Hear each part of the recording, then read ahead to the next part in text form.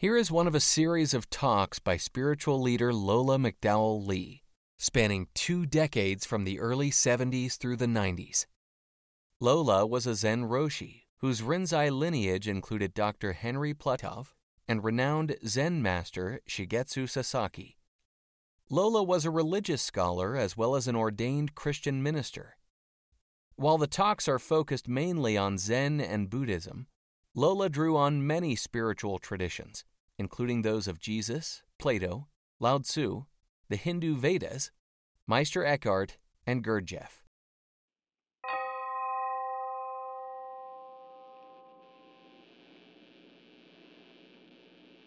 You do such nice ohms, that I'm a little reluctant to say it after you.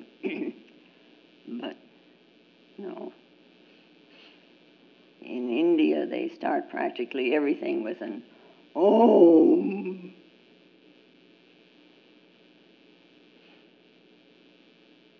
And then we come to this invocation of that is whole, this is whole. From wholeness emerges wholeness. Wholeness coming from wholeness, wholeness remains.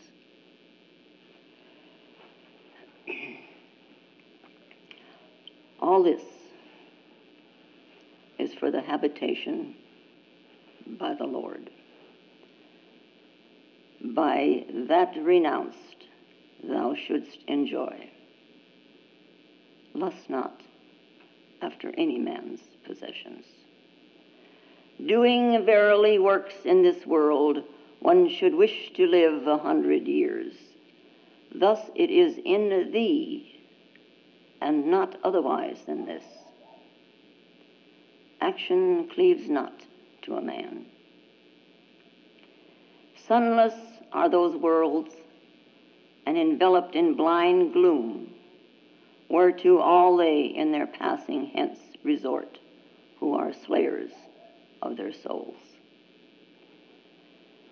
One unmoving, that is swifter than mind, that the gods reach not, for it progresses ever in front. That, standing, passes beyond others as they run. In that, the master of life establishes the waters. That moves, and that moves not. That is far, and the same is near. That is within all this, and that also is outside all this. Und so weiter. Yeah. The greatest of all the Upanishads is this Isha Upanishad.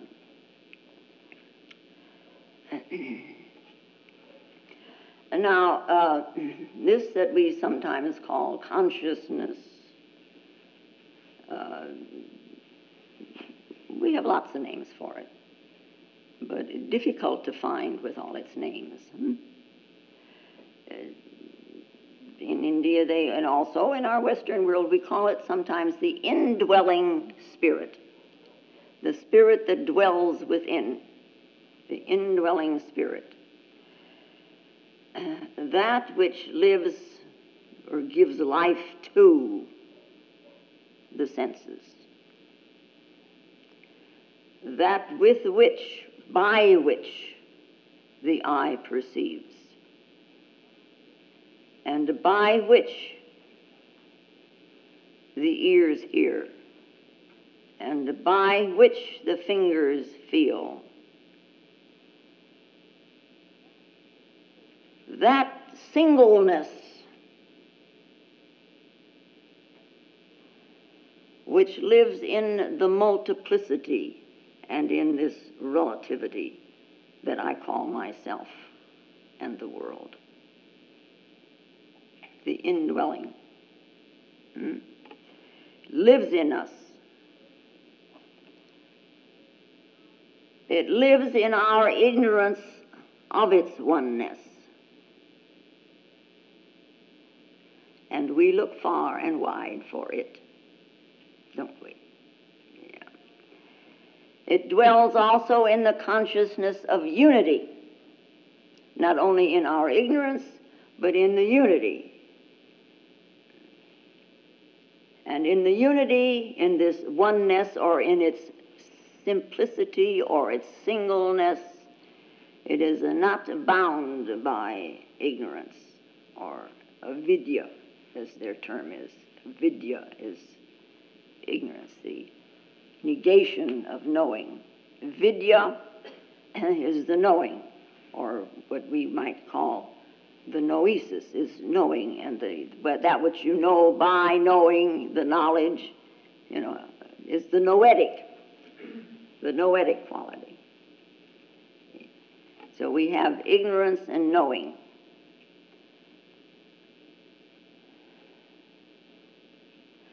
Now, this life in us, this indwelling spirit, allows us to identify with an object.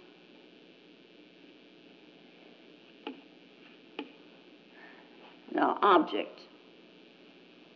First object we know anything about is me.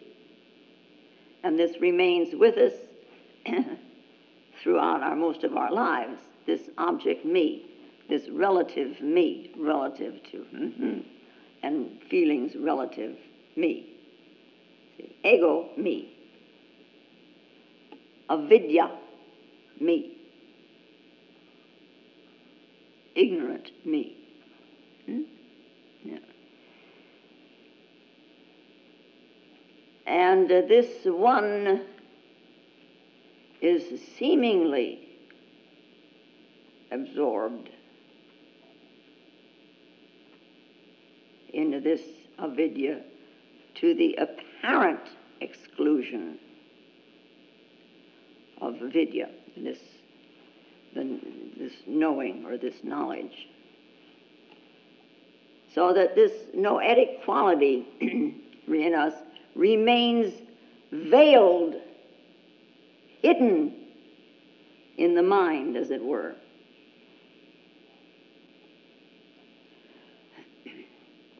Now, in our ignorance of unity,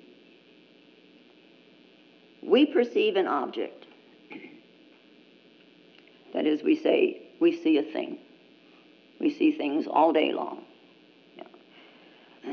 We perceive, and out of this perception, we conceive. That is, we come up with ideas.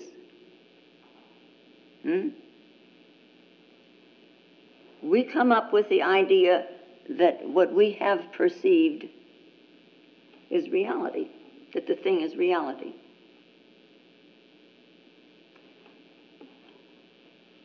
We also think, well, let's take object, thing. I'm a thing. I'm a thing to myself. We're things, and we're objects. Object me. So this is real. I mean, now what else have I got? This is how we start out.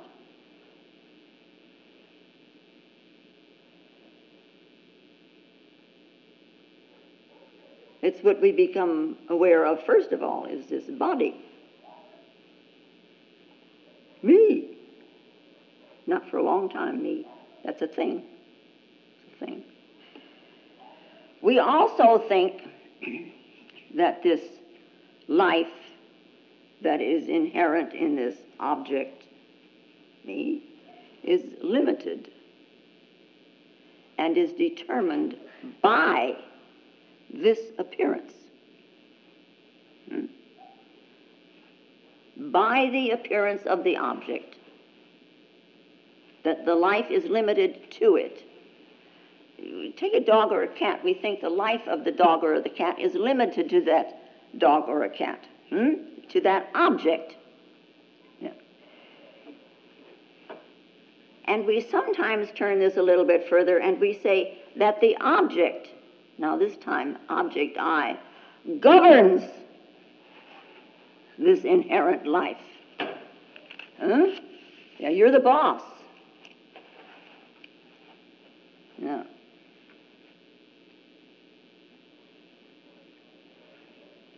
So, how do you think about an object? How do you think about an object? I think we should begin to look, because we think all kinds of things about an object, all unbeknownst to ourselves. Okay. Do you think of an object as one of the appearances of this indwelling spirit? You walk outside there and you see those 3 dogs. Are those appearances of this unity, of this oneness? Is this what you think? You should. We think of each of these objects, of these things, as an existence separate unto itself and governing itself. You know, like it's standing out, which is what existence means. To exist means to stand out from. So the thing stands out. It exists, stands out from the universe, and differs from all else. We say this all the time. We are very unique. This is what we have been fed.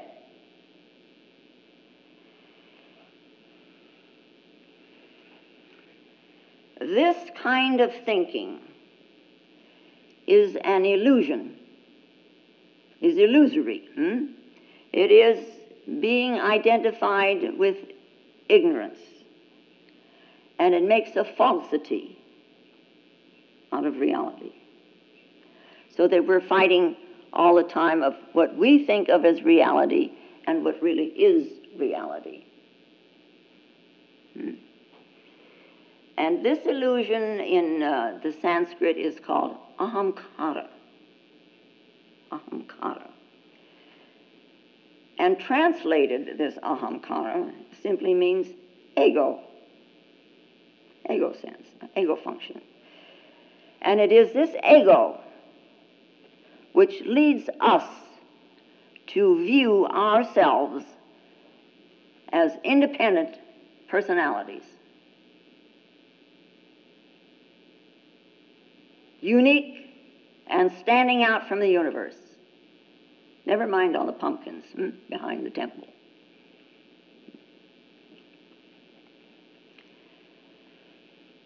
Because we are so involved with this illusory state, we feel as if we are separated from the whole. We feel we are leading an independent, separate existence. We're separated from the whole. And because we have this feeling of separateness, we do not have the ability to enter into the harmony of the universe. We are not able to enjoy the harmony of this universe. The self, or the true self, or Buddha's no self, that state of consciousness, or that state of subjectivity. And self is a term used in the Upanishad, so we use it quite a bit doing this thing, which makes an object for us because of the language, a self, because we think of ourselves as a self. It is a thing. And Buddha came along and said, it is a no self. It is not a thing.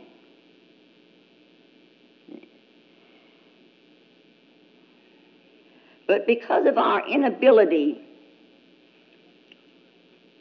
to step aside from this illusory state, this indwelling spirit is not able to realize its true existence, its true life, or its true identity.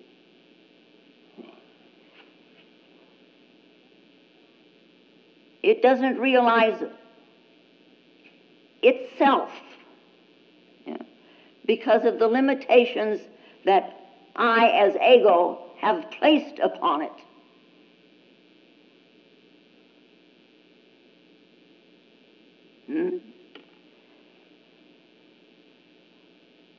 This that we call ego, it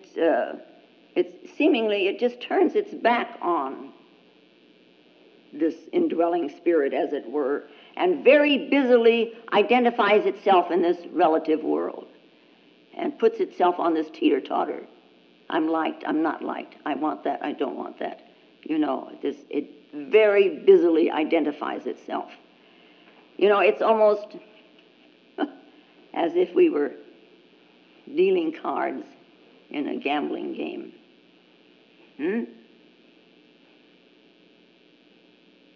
That's what the ego does.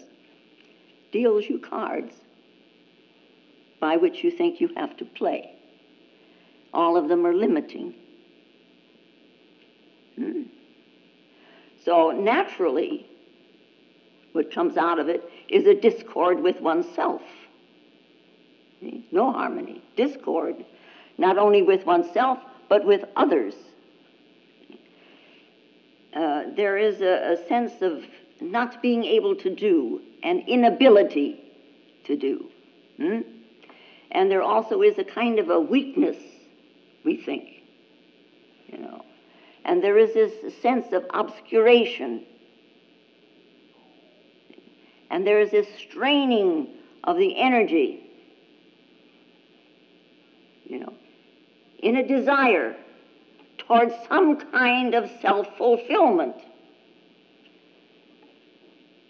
And then, of course, there is this recoil, the springing back of this energy, in this case, this falling back of an exhausted energy being pushed out there to look for its fulfillment.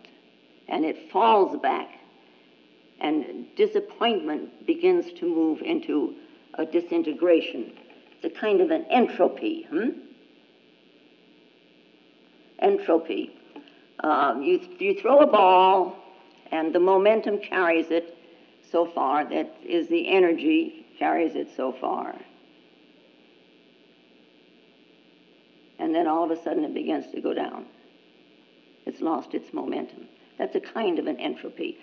The leaves coming out in the springtime, and they bud and then they blossom and they're nice and green. And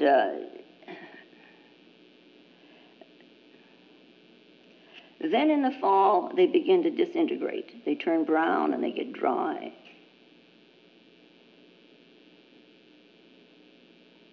It's a throwing out of the energy in a way. It's an entropy. We use it all the time, this entropy. Yeah. Anyway, in this card game, we get these cards, and this is this desire, and this is this desire, and this is this desire. And this one is not fulfilled, and that one is not fulfilled. And that desire isn't fulfilled, and this desire isn't fulfilled. And this then obscures something, and I'm straining to have this and that and the other, and all these disappointments. In this manner, when you look at it in this sense, desire has been called the badge of slavery. Jack used to say he'd say somebody, they wear their stupidity like a badge of honor. This is what we do with slavery. Yeah. And we, beaten like a dog, we are, all worn out, disappointed. It's what our own desires do to us. Yeah. And of course we have with it all the attending discord and suffering.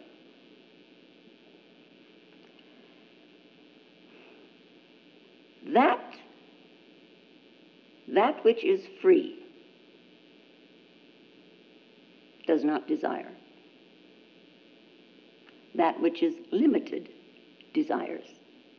That which is free does not desire. And we come in this thing to this renouncing all this.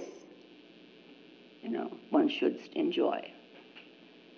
The desires, the cards that you deal yourself, leave them on the table. You don't even have to turn them over.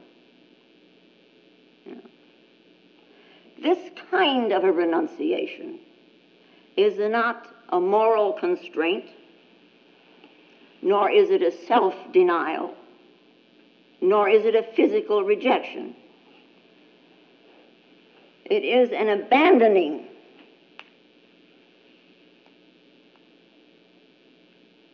of what we don't need for the liberation of this indwelling spirit from our cravings. Liberation, this freedom from egoism, freedom from personal desire. And this freedom enjoys this universe, either aspect. When we drop this notion, and we hold this very closely, we drop this notion that most of the things that we see are necessary objects of possession. Or, woe is me, Somebody has something that I don't have. The object then represents greed.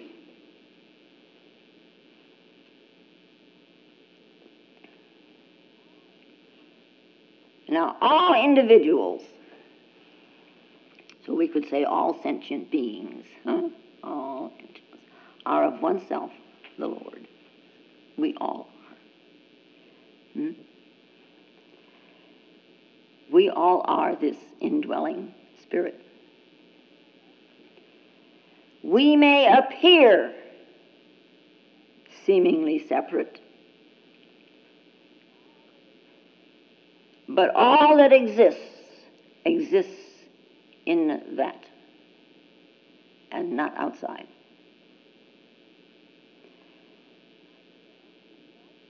The idea of enjoying this universe, all the motions in it, are based on a perception in these Upanishads, based on a perception of this indwelling spirit. By transcending our ego desires, we realize, that is, we make actual this true oneness, and find, because of this realization we have had of it, that has now changed us considerably, we have no need to possess.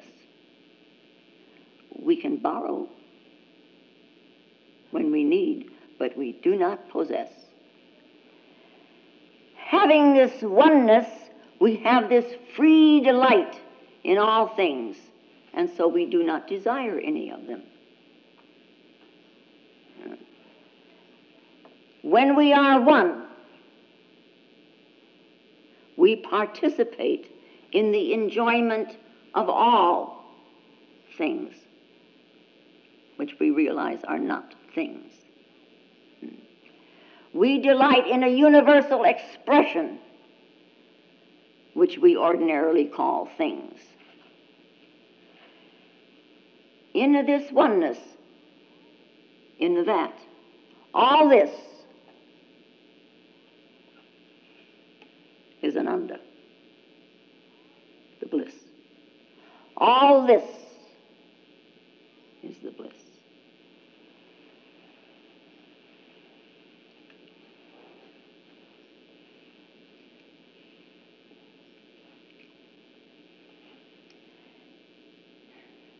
Desire.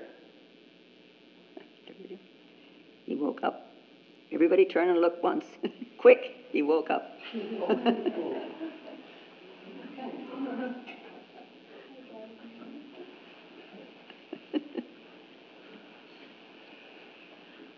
Cute, huh? A nice-looking child. Now, desire. He's got a raincoat on. Oh, it's a sweatshirt. I thought maybe it looks like a raincoat from here. Nice yellow raincoat.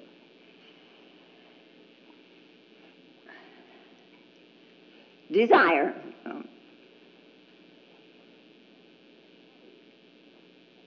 Is a mode. The emotional mind, we can say, in its ignorance, looks for its delight, its enjoyment in an object of desire, which when one is free, all this is for enjoyment. But we want this bliss, this ananda, in the various objects, things that we want. And in these things that we want, we don't bother one little whit about that Brahman or God, who is expressed in, and this represents that in this object.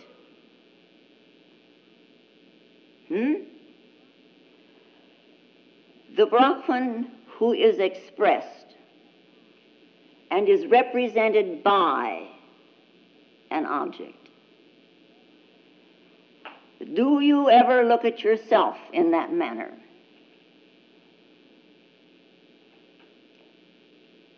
You represent something other than this ego.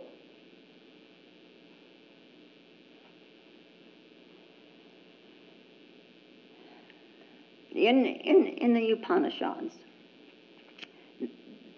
this idea that we have of dividing ourselves, and we're pro and con, we're for this and we're against that, and so on, they say is like slaying a part of yourself, this division. So they say, don't be one-sided. Don't cripple yourself. Don't paralyze yourself. Accept a totality. Accept a totality. So they say, worlds there are, without suns, covered with darkness. To these, after death, go the ignorant slayers of the self.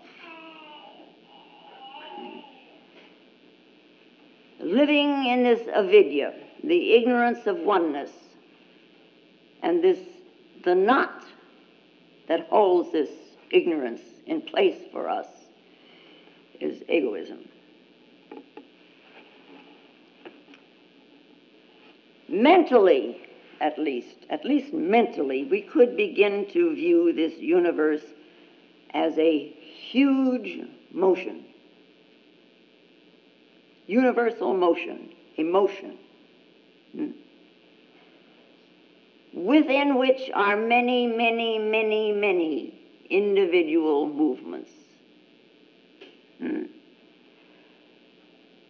Without looking at it as a big bubble or balloon with a lot of little people running around in it. So this is what you might do with such a thing of being in it and one motion with individual movements within it. Think of the movements within this universal motion as vortices of energy. There's not any selves there, No things, no objects. These are energy vortices. Energy crests, and then it ebbs, and then it crests, and then it ebbs. These are the patterns that we go by, that we live by, the patterns. Vortices of energy created by an overall energy, cresting and ebbing. Always within this overall energy. And when a given one departs from this, what we call physical life, One does not disappear out of this universal motion. No. The consciousness, having lost its body, but still garbed in its conditioning,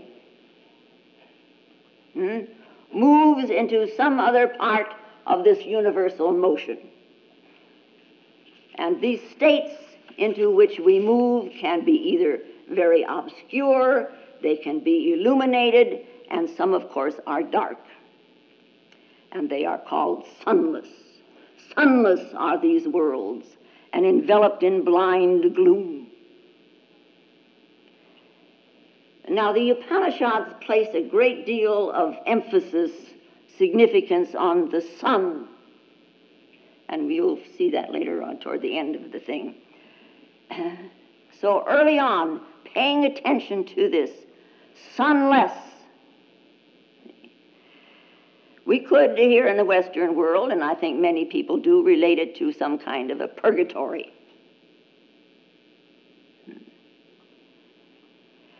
Some people,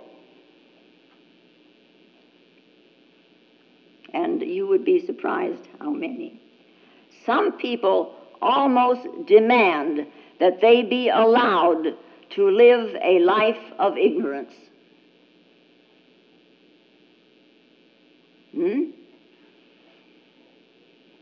You never do that, do you? No. They think they're having fun, that this is the natural pursuit of life. And you know, in thinking along this line, I wonder about the youngsters. You know, they had it on TV here a week or so ago about the gangs and how they have spread out now from Los Angeles because the prices of the dope are too cheap. So they're spreading out across the country, these street gangs. And because they can only make around $2,000 a day in Los Angeles, and someplace else they can make as much as $30,000 a day. Yeah. Anyway, these youngsters that are coming up in the new street gangs and in these older street gangs, what kind of a life do they have? What kind of a life will they have? To me, and I qualify that because it's to me, these lives are sunless and enveloped in blind gloom. And so strong in us, this instinct, you know, the herd instinct, pure relationship. It's a herd instinct. It's an animal instinct. And in these young teenagers, you know, so pronounced is this, that let us say a ray of light did penetrate into the consciousness. This slight rippling of consciousness came about in one of their members. Would he dare to pay attention to it? Or would he shove it aside for fear of reprisal from the other gang members because he wasn't hewing to their point of view? And, you know, are we having fun yet? It's pitiful, isn't it? That we are so little educated. Indulging in desire. Indulging in desire is ignoring the soul. There is a difference between desiring and experiencing, and the difference is awareness. To experience, and just simply eat food, to listen to music, you know, to enjoy a night sky that's dark and has a few clouds, stars in it, and a few clouds, and then the moon comes out from behind the clouds, you know. To enjoy the rain and the dogs out there. To look at a flower, to look at a tree, whatever you look at. If you are not doing this in awareness, then you are doing what Gurdjieff said. It's a very mechanical thing. If you are aware, say, of the night sky and the stars and the moon, it's called experiencing.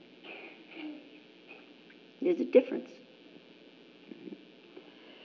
The Buddha eating his food and you and me eating our food, outwardly we're doing the same thing. But me eating and the Buddha eating, you eating and the Buddha eating, the Buddha is experiencing and we are indulging. It is not the act. It is the awareness within the act. A Buddha is just present while eating. And we're busy doing all sorts of things. Somebody said so-and-so, I wonder if that's true. All kinds of things. So again, we come to this little story about the Zen master being asked, what are your spiritual practices? What are your spiritual practices? What would you answer? This little one simply said, nothing much, nothing to brag about. Very simple. When I feel hungry, I eat, and when I feel tired, I sleep. Spiritual practices, But that is what we all do, said the questioner. But there you are not correct. Understand this, he goes on to say. I have lived mechanically, and I have had experience. So I know the difference. You eat because it's time to eat. You eat because you are invited to eat. How often do you look at the need?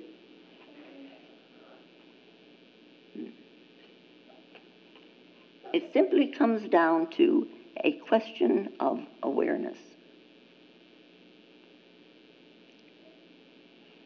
Now this, you can see. That is not seen with the physical eye. And that's how we're interpreting it this morning, as we have done all the way along in this Upanishad. Now, in that connotation, in that picture, this, in the East, is considered a wheel. And that is the hub, or the nave. See? And we are reminded here, of course, of Lao Tzu, who expressed it so precisely by saying, 30 spokes unite in one nave, and on that which is a non-existence, on the hole in the nave, depends the wheel's utility. The wheel moves around and around. The nave moves not. All movement depends on something unmoving. All change depends upon something unchanging. Time depends on timelessness, and space depends on fullness. You go to the ocean, and you look at it, and you see this surface turmoil. You can't see into the depths. In order to see something that's going on in the depth, you have to dive in. Now, you do the same with yourself. You see all this surface turmoil. But only when you go into the depths of yourself is this self realized. That is, it is made actual.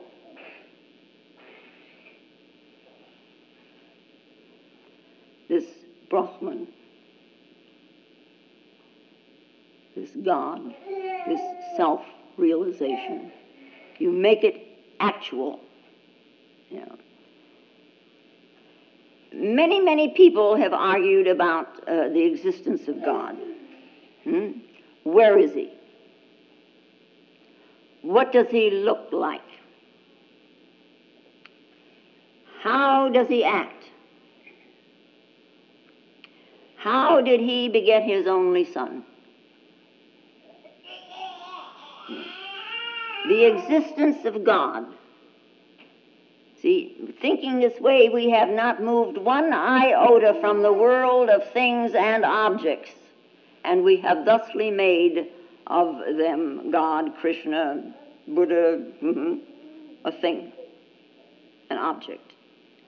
God has become an object because of the way we think. And now, we can understand that a brick wall is pretty object. It objects to our doing certain things. Yeah, that is, we can jump over it or we can go around it, but we can't go through it. Yeah. Ordinarily. Huh? Ordinarily, you can't pass through a brick wall. Yeah. You think you can? Try it. But God now is not an object, so you can pass through. In fact, you pass through God every moment. Incredible, huh? You're looking for him all over the place. You're living in him. You're breathing God every moment. Your very heartbeat is God's heartbeat. You know, as he said, closer than hands and feet. You know, my hand, you know, I look at it, and it's close. It's very close. But my very looking at it makes it separate.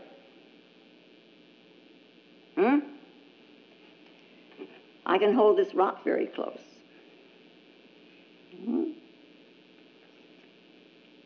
But it's separate. It's close. Now, God is not close. God is inseparable. Without it, you wouldn't be. Without it, there would be no space in this building. And if there were no space in this building, you couldn't get in. The building would collapse because the fullness would be gone.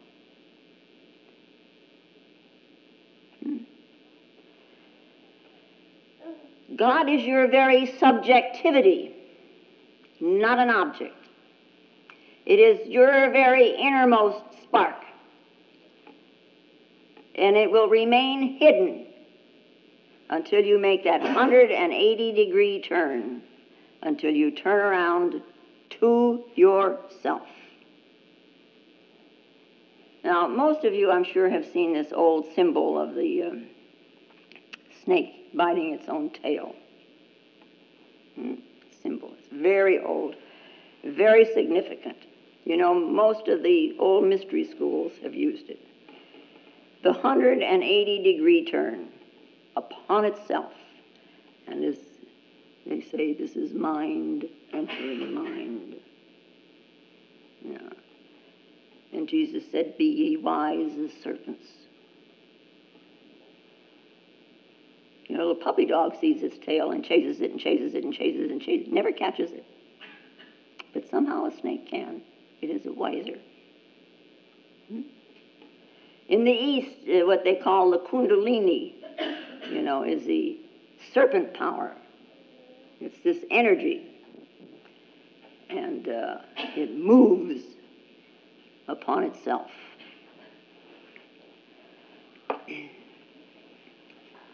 Now, in any of these, what we usually call experiencing, we've stopped indulging. Now we're going to experience. And experiencing, see.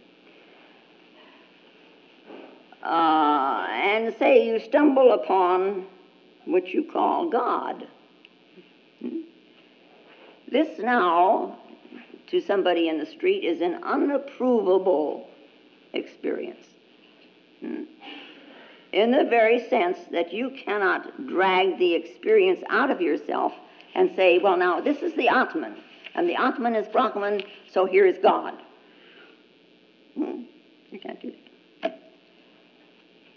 Under this Atman, this self, you know, It's not a thought.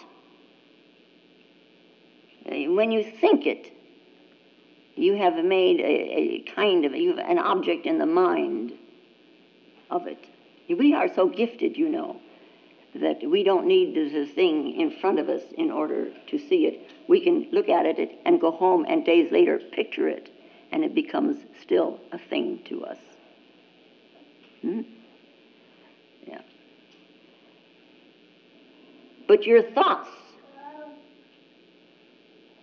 as much as they seem things, are not things.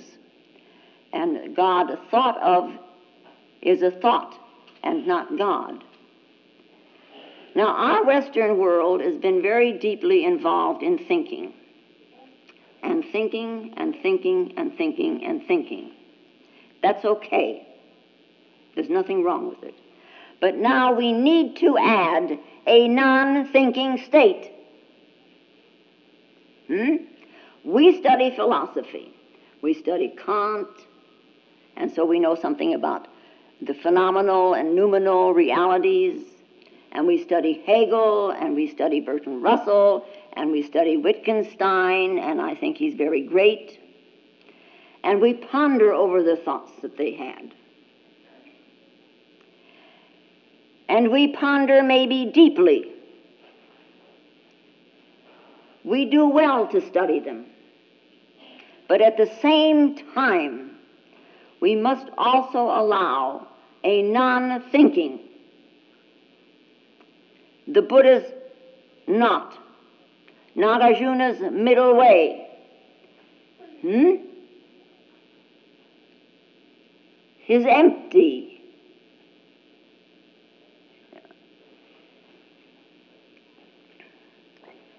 The Upanishads, written as they were, this divine language, the Sanskrit, the Upanishads written by these seers, ancient,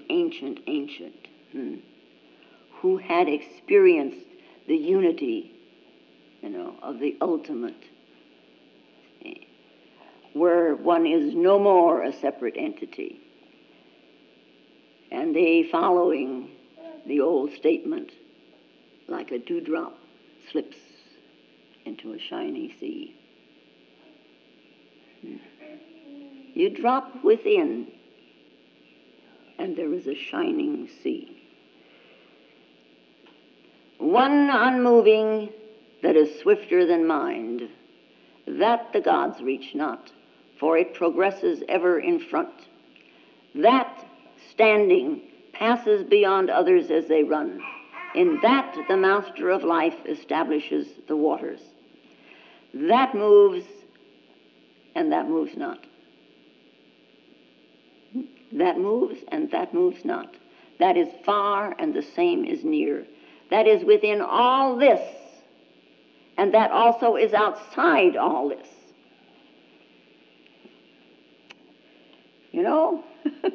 This little, that moves and this moves not. It's so beautifully expressed to me. It's neat. It is moving and unmoving, but never separate. The moving is not separate from the unmoving. We drag it out and say, well, the wheel, the moving wheel, and the hub, And the hub doesn't move, but because of the unmoving hub, the wheel moves, and so they support each other. The world in the East is considered this wheel, and so the admonition is given, get off the wheel. Just get off the wheel. And they call it the wheel of samsara. When you are off the wheel, you step off the wheel, and you are in nirvana. You are blown out, which is what nirvana means. You're blown out. We might say you have become unconditioned. You are no longer in a state of becoming. You have become what you are. What further is to become? Now is being. This wheel and this hub are not enemies. They are bound together in a very deep friendship. This and that are bound together.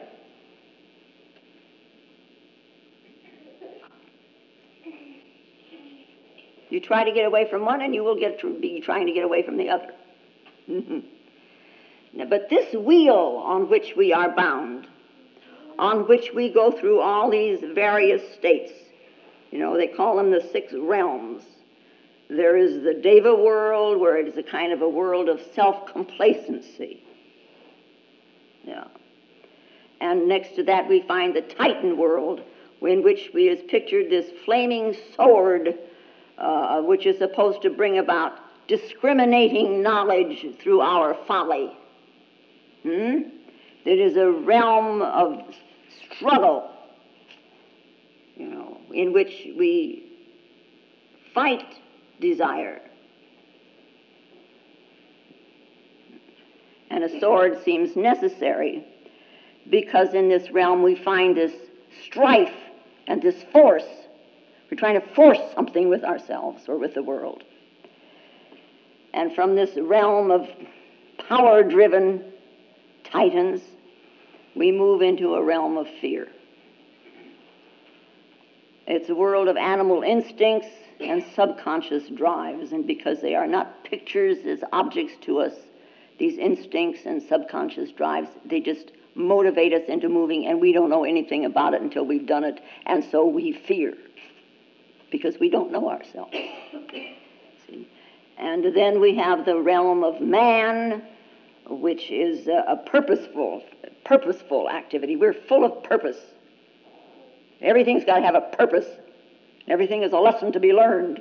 We're purposeful, and we have high aspirations. Oh, yes, indeed. So we could right back into the Titan world, couldn't we, from that? Because we jump around every 5 minutes of the day from one to the other. Yeah.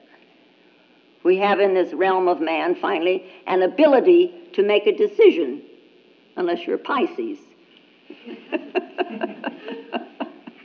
And then you wallow between. Yeah. And not being able to make a decision, we fail, and so we fall into the Preta world, which is filled with unsatisfied passions, and there is a kind of a peaceless existence filled with desire. That's how we run around. That's the wheel. And of course, around the hub of the wheel, there is this snake, and there is a rooster, and there is a pig. But we also have the world of hell, where the mirror of conscience, not consciousness, but conscience, superego type of thing, is held up to us. And each of us, looking in this mirror, pronounces his own judgment. Not somebody else. You. This is the wheel of samsara. The states, the realms into which we fall, day in and day out, day in and day out. This movement, they are individual movements in a universal motion. Get off that wheel.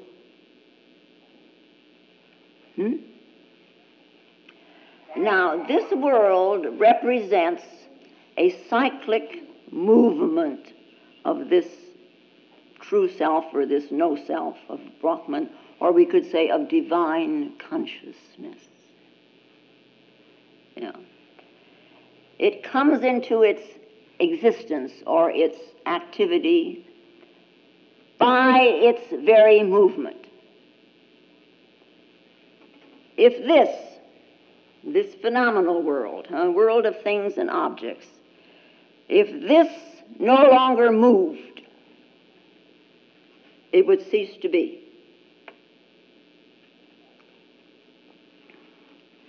Existence, or we could say life, is this energy moving. The basis of energy moving is a very active consciousness, divine consciousness, which creates a polarity and therefore a tension And it has these seeming oppositions in this multiplicity, divisions of time and space, and our relations, polarity between them.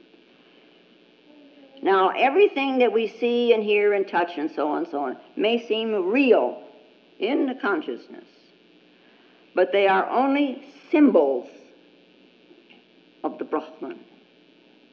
They are symbols of states of the Brahman. We could say almost it's kind of like the imagination of a very creative mind. Somebody imagines all kinds of things. The imagings are representations. They are not real compared with the mind itself. It is a different kind of a reality. So we call it phenomenal reality and noumenal reality.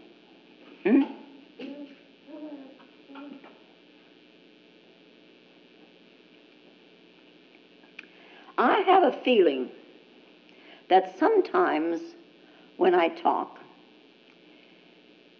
it makes about as much sense to some people listening as a drunk at a circus watching a contortionist.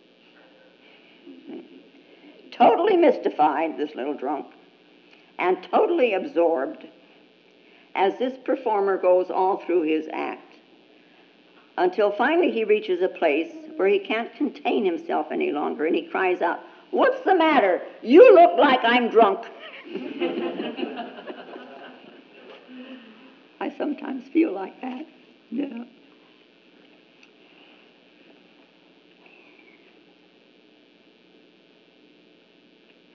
Sometimes I hope I get through now and then with a little bit. Mental consciousness, that's thinking, huh? Thinking is not the power that creates the universe.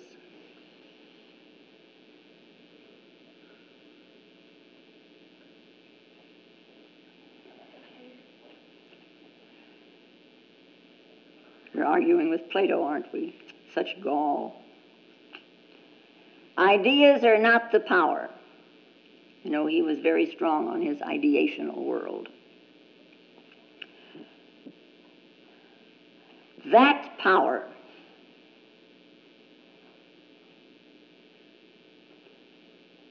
is swifter, infinitely, and totally unfettered by the mind.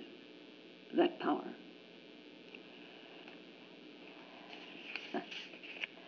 That power is the pure, omnipotent self-awareness of the Absolute. And it's free from any law of relativity. Although the laws of relativity stem from the Absolute. The gods now, as they are called in India, every force, every crest of energy is named. It's called a god, and so becomes an object also. The gods are objects. These laws about motion and entropy and all that kind of stuff, you know, these laws stemming from the Absolute regulate motion and change. They are not laws that bind the Absolute in any manner, shape, or form. He is the Lord of movement, but he doesn't move, and yet he does, but he doesn't.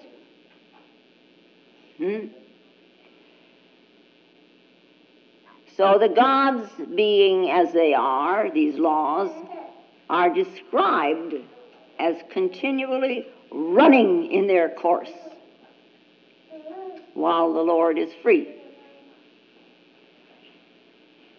Change represents the constant shifting of relations, the polarity, the constant shifting of relations. And the laws or the motions in the world, in this totality, are always seeking stability and equilibrium.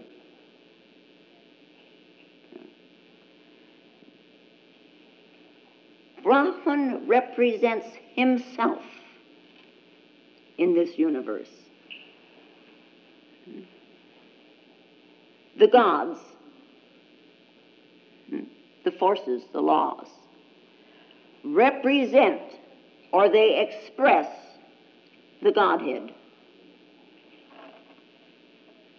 And they appear as the play of nature, the play of all becoming.